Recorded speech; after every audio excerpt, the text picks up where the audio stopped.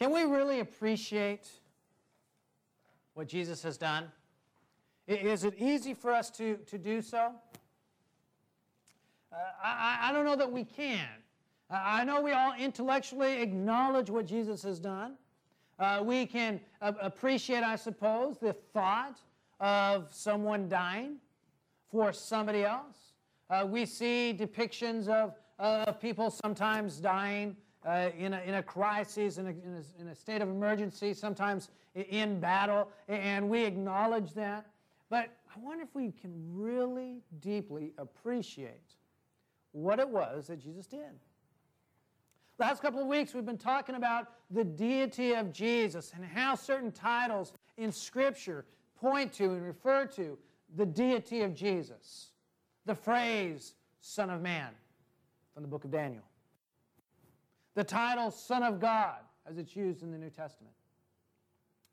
I want us to have those in the back of our minds as we think about another title. Jesus, the Lamb of God. What does it mean that Jesus, as the Son of God, was also the Lamb of God?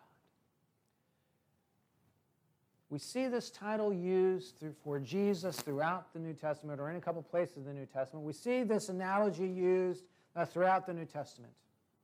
But what is this imagery intended to describe? And how should I respond to the Lamb of God? I want us this morning to think about the image of a sacrificial lamb in the Old Testament. And think about how Jesus is that lamb, and how I should see the lamb in my life. Let's start by thinking about that idea of a sacrificial lamb. We see the idea of sacrificial lambs used throughout the Old Testament, but I want us to start in Exodus chapter 29. Sheep were used for a number of sacrifices in the Old Testament. But truly in Judaic worship, it was used on a daily basis. I don't know that necessarily that's an idea that is on our minds very regularly, but it's true. Every day they were sacrificing sheep, first in the tabernacle and then in the temple. Look at Exodus chapter 29, verse 38. Exodus chapter 29 and verse 38. Moses, communicating the command of God, writes, "Now this is what you shall offer on the altar. 2 one-year-old lambs each day continuously. The one lamb you shall offer in the morning, and the other lamb you shall offer at twilight. And there shall be 1/10 of an ephah of fine flour mixed with 1/4 of a hin of beaten oil and 1/4 of a hin of wine for a drink offering with one lamb. The other lamb you shall offer at twilight, and you shall offer with it the same grain offering and the same drink offering as in the morning, for a soothing aroma, an offering by fire to the Lord. It shall be a continual burnt offering throughout your generations at the doorway of the tent of meeting before the Lord, where I will meet with you to speak with you." Every day, for day after day, throughout the generations of Israel, the priests were to take these 2 lambs, one in the morning and one in the evening, and offer these burnt offerings before the tent of meeting. For the Jews of Jesus' day, for the Jews of the first century, the idea of a sacrifice was something that was permanently etched on their mind, because every day this was being done. In fact, I suspect maybe it was so regularly done that for them it was a point of complacency. It was so common. But these lambs were offered up day in and day out, day after day for generations. And they didn't just use them for burnt offerings. Exodus chapter 3, verse 7, you have lambs that are used for peace offerings. Leviticus chapter 4, verse 32, you have lambs that are offered for sin offerings. Leviticus chapter 5 and verse 5, you have lambs that are used as guilt offerings. Every time these lambs had to be perfect, without defect. A lamb had to be sacrificed at the doorway of the tent of meeting, as we saw here for the burnt offerings. And of course, there were lambs that were used for offerings for atonement for sin, that's where we get the idea of the scapegoat. They were actually goats in that case, that were used on the Day of Atonement. Yom Kippur today is what we would call it. And they would take 2 goats. One they would slaughter, sacrifice, and the other they would put the sin of the people on the head of that goat, and they would send it out in the wilderness. That's where the term scapegoat comes from, because it carried the sins of the people for that year out into the wilderness. But those lambs couldn't really do much. Their blood didn't really take away sin. The goat that was offered up and the goat that was sent out in the wilderness, that sacrifice didn't really take away sin. That sin was still there.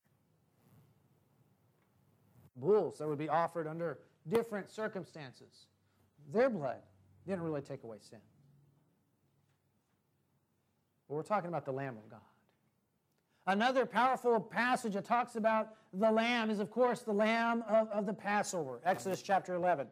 And you remember, as you turn to Exodus chapter 11, what's going on? There's been a sequence of plagues that God has sent upon Egypt. And each of those plagues represents a different Egyptian deity which God is demonstrating His power over. Where the last deity that God demonstrates His power over is the Egyptian deity Ra, which is the sun god.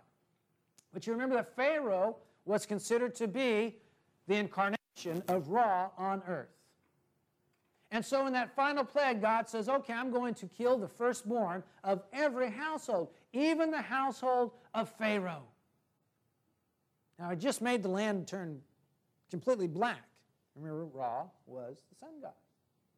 And still, Pharaoh didn't let up. So God says, okay, I'm going to take the firstborn of every child in Egypt, even from the household of Pharaoh, meaning Ra.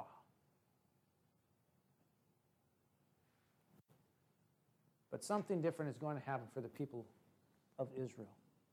Notice, first of all, how God makes this sentence. Exodus chapter 11, verse 4. Moses said, thus says the Lord, at about midnight I'm going out into the midst of Egypt, and the firstborn of the land of Egypt shall die, from the firstborn of Pharaoh who sits on his throne, even to the firstborn of the slave girl who is behind the millstones, all the firstborn of the cattle as well. Moreover, there shall be a great cry in all the land of Egypt, such as there has not been before, and such as shall never be again. But against any of the sons of Israel, a dog will not even bark, whether against man or beast, that you may understand how the Lord makes a distinction between Egypt and Israel. All these your servants will come down to me and bow themselves before me, saying, go out, you and all the people who follow you, and after that I will go out. And he went out from Pharaoh in hot anger.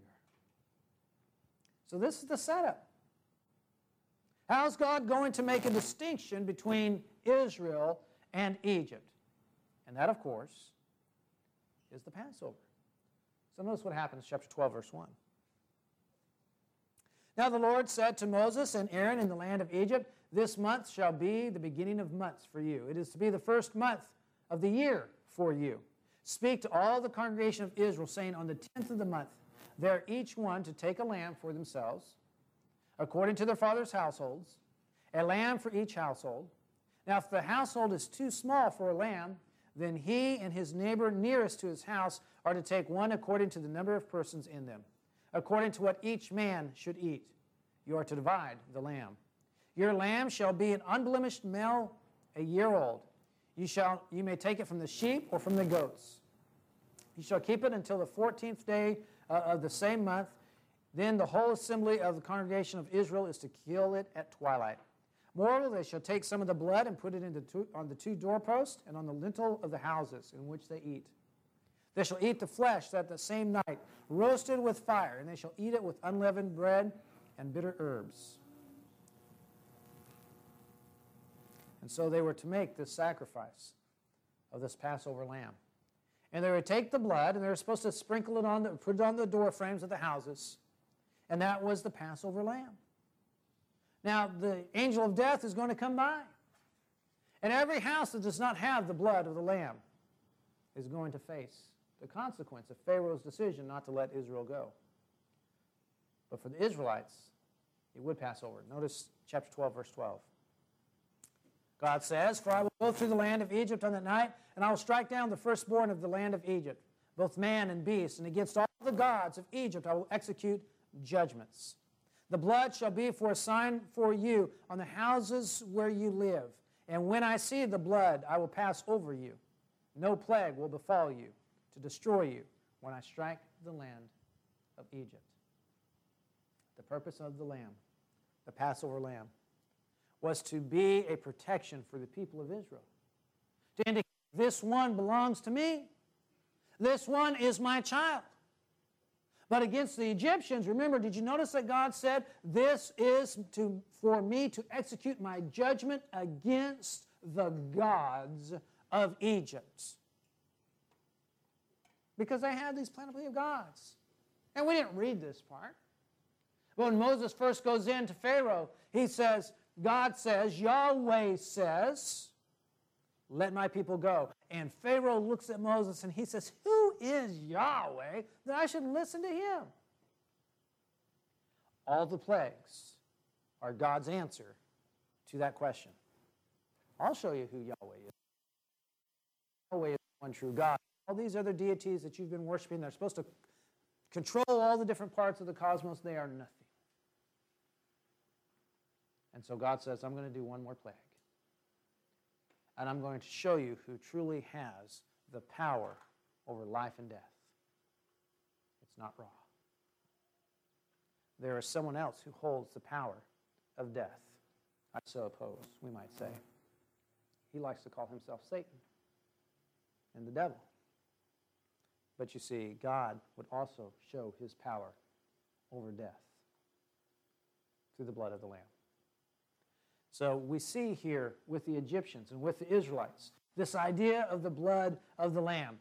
And those who were covered were protected from death. Exodus chapter 12, verse 21. Then Moses called for all the elders of Israel and said to them, "Take for yourselves your lambs according to your families and slay the Passover lamb. You shall take a bunch of hyssop and dip it in the blood which is in the basin, and apply some of the blood that is in the basin to the lintel and to the two doorposts. And none of you shall go outside of the door of his house until morning." And so they do that. And they do as they're commanded. And all of Israel does as they're commanded. And the angel of death goes through Egypt. And those not covered by the blood of the Lamb find death in their household. Chapter 12, verses 31 through 36. Egypt is ransacked. They do as God commands them and ask for articles of silver and gold and precious things. And the Egyptians give it to them and say, "Get out of here. We don't want to see you anymore. Our land is destroyed." And so Egypt is ransacked. But Israel is to continuously remember this event. The Lamb of the Passover. Chapter 12, verse 24, Moses says, "And you shall observe this event as an ordinance for you and for your children forever. When you enter the land in which the Lord your God shall give you, he has promised you, you shall observe this rite. When your children say to you, 'What does this rite mean?' you shall say, 'It is the Passover sacrifice to the Lord, who passed over the houses of the sons of Israel in Egypt, when he smote the Egyptians and spared our homes, and the people bowed low and worshipped.'" Israel was to do this every year as a remembrance of what God has done. And in the same way, every family in Israel was redeemed, that is to say, purchased out of slavery in Egypt by the blood of a lamb, so that they have a new life in a promised land, a land that God was going to give them, a land that was to be a land that was flowing with milk and honey, a land of promise, a land of prosperity and peace. And in the same way, Jesus is our Lamb. So let's consider how Jesus is our Lamb. In John chapter 1, verse 29, and again in John chapter 1 and verse 36, as John the Baptist is baptizing in the Jordan River, he sees Jesus. And he tells his disciples, those that are with him, John the Baptist tells his disciples, he says, look, there is the Lamb of God who takes away the sin of the world. What did he mean, the Lamb of God? What was it that Jesus was going to do that would take away the sins of the world, that would make him the Lamb of God? The disciples who heard this followed Jesus. What was it that made him the Lamb of God? As we look in Isaiah chapter 53, we see this imagery of this one that would come and would be a lamb. Isaiah chapter 53, verse 4. Speaking of the suffering servant, Isaiah says, surely our griefs he himself bore, and our sorrows he carried. Yet we ourselves esteemed him stricken, smitten of God, and afflicted.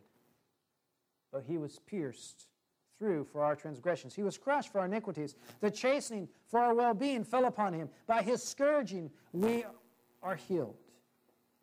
All of us, like sheep, have gone astray. Each of us has turned to his own way, but the Lord has caused the iniquity of us all to fall on him. Now notice verse 7. He was oppressed and was afflicted, yet he did not open his mouth. Like a lamb that is led to the slaughter, and like a sheep that is silent before its shearers, he did not open his mouth. Verse 10. But the Lord was pleased to crush him, putting him to grief, if he would render himself as a guilt offering. He will see his offspring. He will prolong his days, and the good pleasure of the Lord will prosper in his hand. As a result of the anguish of his soul, he will see it and be satisfied. By his knowledge, the righteous one, my servant, will justify many, as he will bear their iniquities.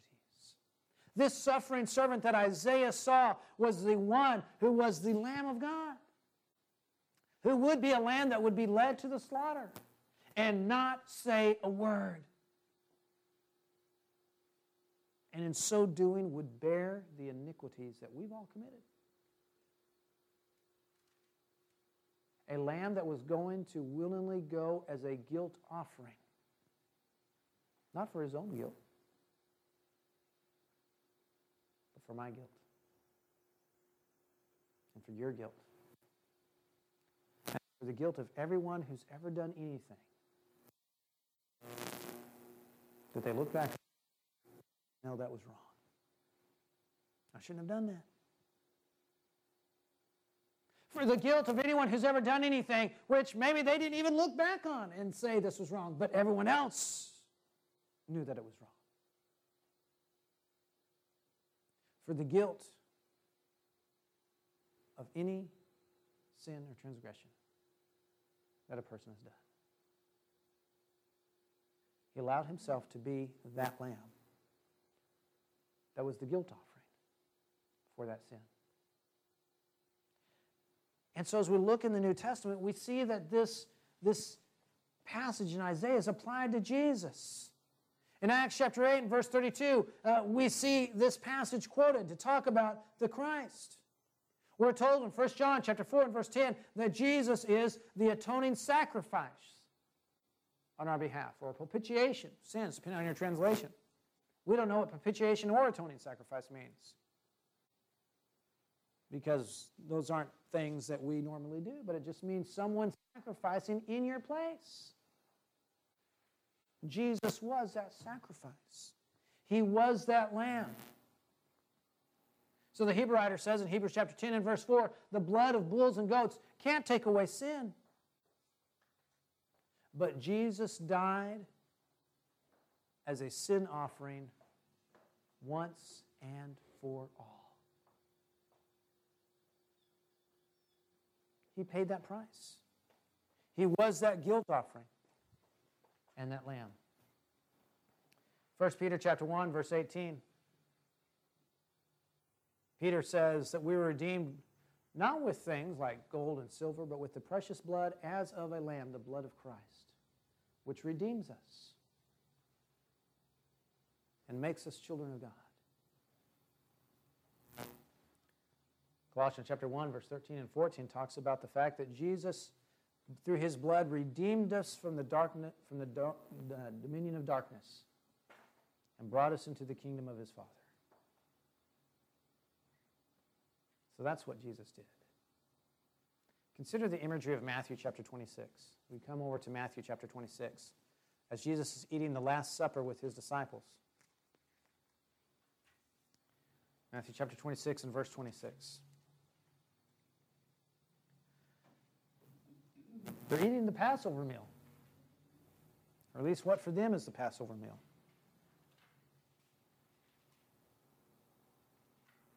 It says, while they were eating, some took bread, and after a blessing, he broke it and gave it to the disciples and said, take, eat, this is my body. And when he had taken a cup and given thanks, he gave it to them, saying, drink from it, each of you. For this is my blood of the covenant, which is poured out for many for the forgiveness of sins. But I say to you, I will not drink this fruit of the vine from now on until that day when I drink it new with you in my Father's kingdom. After singing a hymn, they went out from the Mount of Olives. Jesus is going through the progression of the Passover meal as it would have been practiced by first century Jews. 5 cups of wine were drank on that night. And after each drink of a cup of wine, a different act of worship was done, or a different passage was read. And they ate the meal at a particular time in the progression of that evening. And Jesus is doing that with his disciples. Only instead of him saying, here's some bread, or here's some roasted lamb, we're remembering what Moses did way back there in Egypt. Instead, he takes those same things and he says, take, eat, this is my body. This is my blood, which is poured out for many for the forgiveness of sins. Jesus is using that moment to say something better is here. Once and for all, I am the Lamb that takes away the sin of the world. Because it's my blood that's spread, not on the doorposts of a home, but on the crossbeam of wood that will be hung at Golgotha. Because it's my blood that's not hanging on the lintels of a door, but it's my blood that's in your heart, which saves you. And you're not being redeemed from some earthly oppression, but you're being redeemed from sin. It's interesting that in John chapter 19 and verse 36, that it mentions that Jesus' blood or bones were not broken. The sacrificial lambs, their bones were not to be broken, but they were to be roasted whole in the Passover and eaten whole at the Passover. And Jesus' bones were not broken, even as he hung on the cross and the centurion wanted to make sure that he was dead. Jesus fulfills every aspect of that Passover lamb and the lambs that were sacrificed centuries by the Jews. So how should I see the lamb in my life? Should I take lightly what God has done? We're living in a dark land of sin, enslaved to death. Not the land of Egypt, but just the world in which we live in. Sin is all around us. Darkness is all around us. Pick a form of violence. Pick a form of immorality. Pick depravity, and you can find it very quickly around us. And yet Christ died to bring us out of that sin and out of this dark world. His blood has redeemed us, Paul says in Acts chapter 20, purchased us out of this slavery. Romans chapter 8, we are adopted as his sons and daughters, purchased, or at that redeeming price of the blood of Christ. And so everything I do ought to be because I want to bring glory to His name, because of what He's done for me. They feasted on the Lamb. It was going to be a long journey. The Lamb gives strength. And Jesus is my strength. He is my energy. And He is my life. What is so important about Jesus and that phrase, Jesus, the Lamb of God? He is our peace offering. He is our burnt offering. He is our guilt offering. He is our Passover. All in one. I don't have to do all those things over and over again because Jesus did it once and for all. He didn't do it unwittingly like those lambs that were raised by the Jews for the special purpose of being sacrificed. Unbeknownst to them, He lived a life knowing that He was doing this because of His love for you and me. That ought to transform the way we live our lives and guide us in every decision we make. If you're here this morning and you need to be covered by the blood of the Lamb by being united with Jesus in His death, burial, and resurrection through baptism, won't you come? As together we stand and sing.